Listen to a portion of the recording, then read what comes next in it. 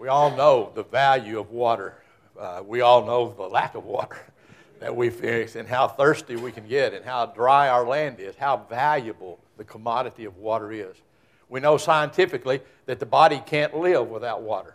It begins to close down. In fact, if we go without water long enough, we know that we die. Water is essential to life. We have to have water to live. We need water physically. We need water to be able to take care of our land, to take care of our animals, the crops, the things that are. Water is essential. But when we begin to think about it and we begin to understand the reality of all that it's about, what we really need to come to and understand as we've been talking about David and coming to these things is the reality that what we need more than anything else is the water of life. The true water that brings life eternal, that brings life that changes. And in the Scripture, in 2 Samuel in chapter 23, beginning in verse 17, there's a story about David toward the time when his mighty men were there, and it talks about a very special time of thirst in his life and what his men did to appease that thirst in his life. And I just want to read that and share a few thoughts with you this morning as we think about that in 2 Samuel chapter 23, beginning in verse 13 and going through verse 17. So if you'd stand and let us honor the wording of God and listen carefully, especially to the latter verses as we deal with that. The Scripture says, "Then 3 of the 30 chief men went down and came to David in harvest time to the cave of Adullam, while the troop of the Philistines was camping in the valley of Ephraim. David was then in the stronghold, while the garrison of the Philistines was then in Bethlehem. David had a craving and said, 'Oh, that someone would give me water to drink from the well of Bethlehem, which is by the gate.' So the 3 mighty men broke through the camp of the Philistines and drew water from the well of Bethlehem, which was by the gate, and took it and brought it to David." And then here, "Nevertheless, he would not drink it, but poured it out to the Lord. And he said, 'Be it far from me, Lord, that I should do this. Shall I drink the blood of the men who went in jeopardy of their lives?' Therefore he would not drink it." These things the 3 mighty men did. Would you pray with me?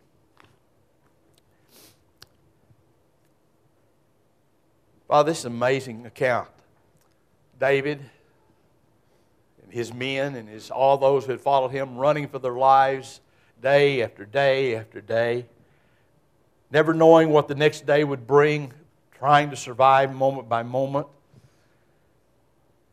In a time of real physical longing, David cried out from his heart, from his soul, "Oh, if I could just have a drink of water from that well from my hometown. If I could just have a drink of water from that well." His men who loved him were willing to give their lives for the possibility that they could provide that drink for their king. And they made their way into the place where the well was amongst the enemy. They got the water and they brought it back. God, I can't even begin to imagine what David must have felt as he received that love from his men, as he took that drink that he'd longed for and he poured it out in sacrifice, in honor, in worship. God, it's my prayer that this church might understand how they need to be that drink offering, that pouring out of their lives, that this city might find its thirst quenched by the living water. And I pray that in Christ's name. Amen. You may be seated. You know, it's an amazing account. I can't even believe these guys went and they risked their life. And I don't know what they would have felt. I tried to think about it for a while. How would they feel? Here they almost risked their lives. And the drink that they gave him, and David just poured it out. At first my thoughts was, That'd make me mad. I just risked my life. I went amongst the enemy, and I got you a drink of water that you said you wanted, and you didn't even take a drink of it. You just poured it out. But then I thought more, and I wondered, these men knew David. They had walked with David. They had fought with David. They had heard David pray. They had seen the heart of David. And I think they weren't offended at all, but rather that they would bow and worship with him before an almighty God, because they understood what was happening. See, the Bible tells us, as we look at it and as we understand the great things of God's Word and the things that are going on, in Philippians in chapter 2, it tells us there that Jesus Christ emptied himself and poured himself out that you and I might have life. And the context of what it says is that he emptied himself completely. He didn't leave anything behind. See, if he had just kept a partial part of himself, just a little bit, you and I couldn't have salvation. But he gave himself fully, completely. He poured all that he was out for our salvation. He gave everything that he had that you and I might be redeemed, that you and I might have our thirst, our eternal thirst quenched forever, so that we'd never need to take a drink again. We'd never need to long for that which couldn't satisfy anymore, because we would finally forever be satisfied in what God had done for us in Jesus Christ. He poured himself out fully and completely in all the things that were going on. Jesus, the living water, the water that brings eternal life, the water that makes a difference in everyone's life. We need to see what he did as he talked about that and as he came to that point in time, as we look and as we see. He met a woman at a well, you'll remember. And there he asked her for a drink. Jesus did. But he told her, if you were to take the drink of water that I could offer you, you'd never thirst again. And she asked for that water. And she received that water. You'll remember that it changed her life forever. She couldn't wait to get to town and tell everybody in town, come and see what this man has done in my life. This man who told me everything about myself. Come take a drink that I've taken, because it'll satisfy you like you've never been satisfied before. And the whole city came out to get a drink. See, that's who we are as a church. It's what it means to be a family of God. It's that God has entered into our lives, poured himself into our hearts, into our lives, and given us the opportunity to be the fountain of water through which other people can come and find themselves taking a drink that will change their lives forever. That's what he's called us to do. That's what he's told us to be, and everything that goes on. This wonderful song that Greg sang for us a moment ago talks about Jesus pouring himself out, giving everything that he was. But the part that we need to hear toward the end, that prayer that needs to be said in your heart and in my heart, is, Lord, let me. So this is where it's got to start. Let me be broken, spilled out, used up for you. See, you as a congregation need to understand that your calling in this world, in this time, in this very moment, as God has brought you to this place and in the beginning of a new journey, is to understand that here the well springs of life are flowing, and it is through your lives, as you give yourself to be poured out, used up for the glory of God, that this city will find the thirst quenched that they so desperately need. So we look everywhere for ways to quench our thirst, the ways to satisfy our hunger, ways to have the things that we need, but we keep looking in the wrong places. And yet you and I have the answer. The water of life that flows in us and through us and all part of all that we are together, as we come to that place that we have the opportunity to be that living water in the lives of people as they have the opportunity to come. And look, see, that's what it's talking about. This water was paid for. And the thing that's so amazing, it's free. Did you know? It's free. You don't have to pay anything for this living water. You don't have to pay anything for salvation. You don't have to pay anything for the knowledge that your thirst is forever quenched. It's free. The Bible says in Isaiah, the Bible says in the book of Revelation, the Bible says so over and over again, come take a drink of this water freely, at no cost. Now that's talking about our side. It cost God everything. He gave everything that he had. He poured it all out for us. But you and I get to come, and we get to take the drink of the water of life freely because of what He did for us in Jesus Christ. It's free because He paid the price. He gave everything that the cost would be paid for. Sin could be paid for. Guilt could be satisfied in us before God because Jesus Christ poured out Himself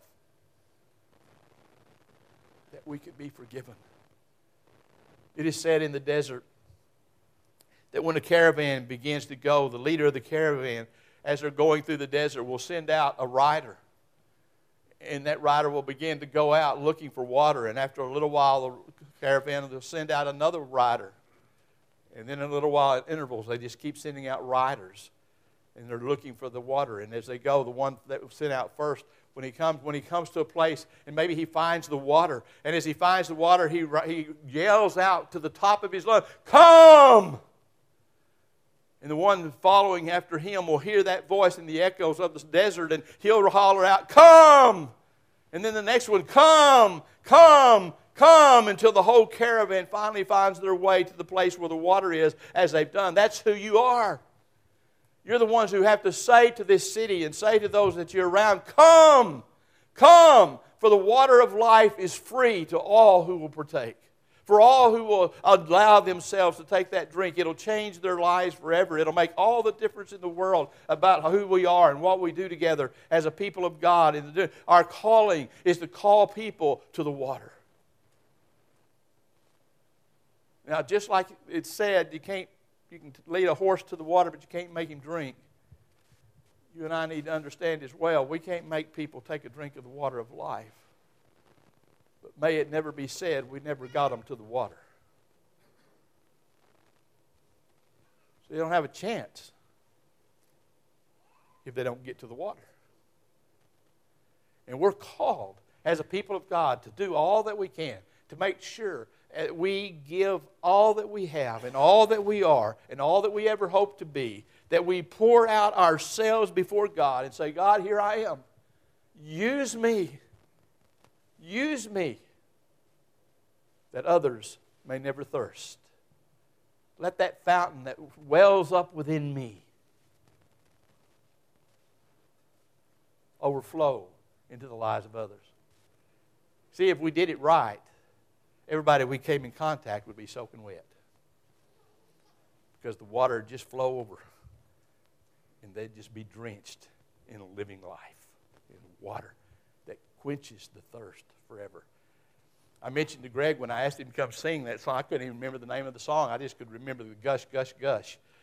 And I said, that might be the song that we need. But that's what we need to be doing, folks. We need to let that water living up within us, flowing, letting people know that we have the answer, that we have the way to which they can now have their lives satisfied, the longings of their heart quenched, the desires that they look for and long for, satisfied in the Lord Jesus Christ. We have a drink of water. And you see, we need to just pour it out. Irma Bombeck said of her life, "I just want to come to the end of my life knowing that I have taken all the talents that God has given me, all the effort, all the things that He's done in my life, the blessings, everything in my life. I want it to be so used up that when I come to the end of my life, I have nothing left."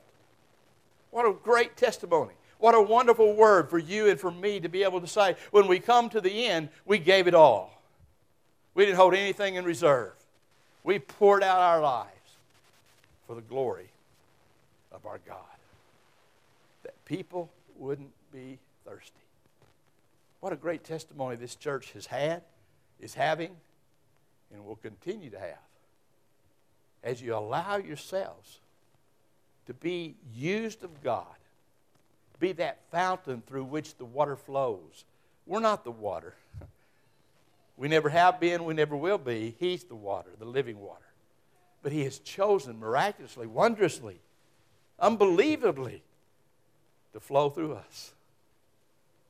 To use us, the channels, the fountains, that others could be able to come and take a drink of all that's going on. It's my prayer that you as a church, that I as a person, a follower of the Lord Jesus Christ, will be willing to be used up and poured out for Him. Would you pray with me? Father, as we come to these moments, It's always hard to know how exactly to give ourselves to you. We want to be all that you want us to be, and we get so caught up in the busyness of life and all the issues that are going on in our lives that sometimes it's really hard to figure out how to just let go and let you use us the way that you want to use us. Father, it's such a wonderful thing that you use us in so many different ways, in varieties of ways, that none of us have to be used in the same way. None of us have to do the same kind of things, but that we all in who we are and how you've created us and designed us and gifted us to be the people of God, that all together that we can be that flowing fountain. And Father, it's my prayer that first of all, individually, that anyone here that's never trusted in Jesus Christ, that's never taken that drink themselves, would do so this morning. They'd take that drink. They'd say, God, I'm thirsty. I'm so thirsty. Could you just give me that drink? Even as we sang earlier as a congregation, fill my cup. God, I'm lifting it up. I want your filling in my life. And thank you for the assurance that if we ask, that you will come into our life and you will save us. You will give us that thirst, that water. You will quench that thirst. We will have everlasting life, eternal life. God, for those who need a church home, may they take that step and move forward with this church family as they continue to celebrate the wonder of who you are among them. And God, my prayer is that this church would just open their lives and be poured out all over Kiwanis, that people in this city might turn to Jesus Christ. And because of that living water flowing through this city, that it might just overflow and reach out to the community surrounding and to the state and to the nation, for we so desperately need that drink. This is a moment of invitation, Father, your invitation. You're the one who said, come. In fact, the Bible closes with that idea, with the Spirit and the bride, the church.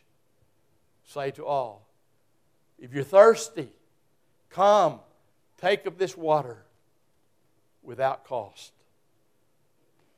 May we join with the Spirit and invite all to come to the water. In Jesus Christ, I pray. Amen.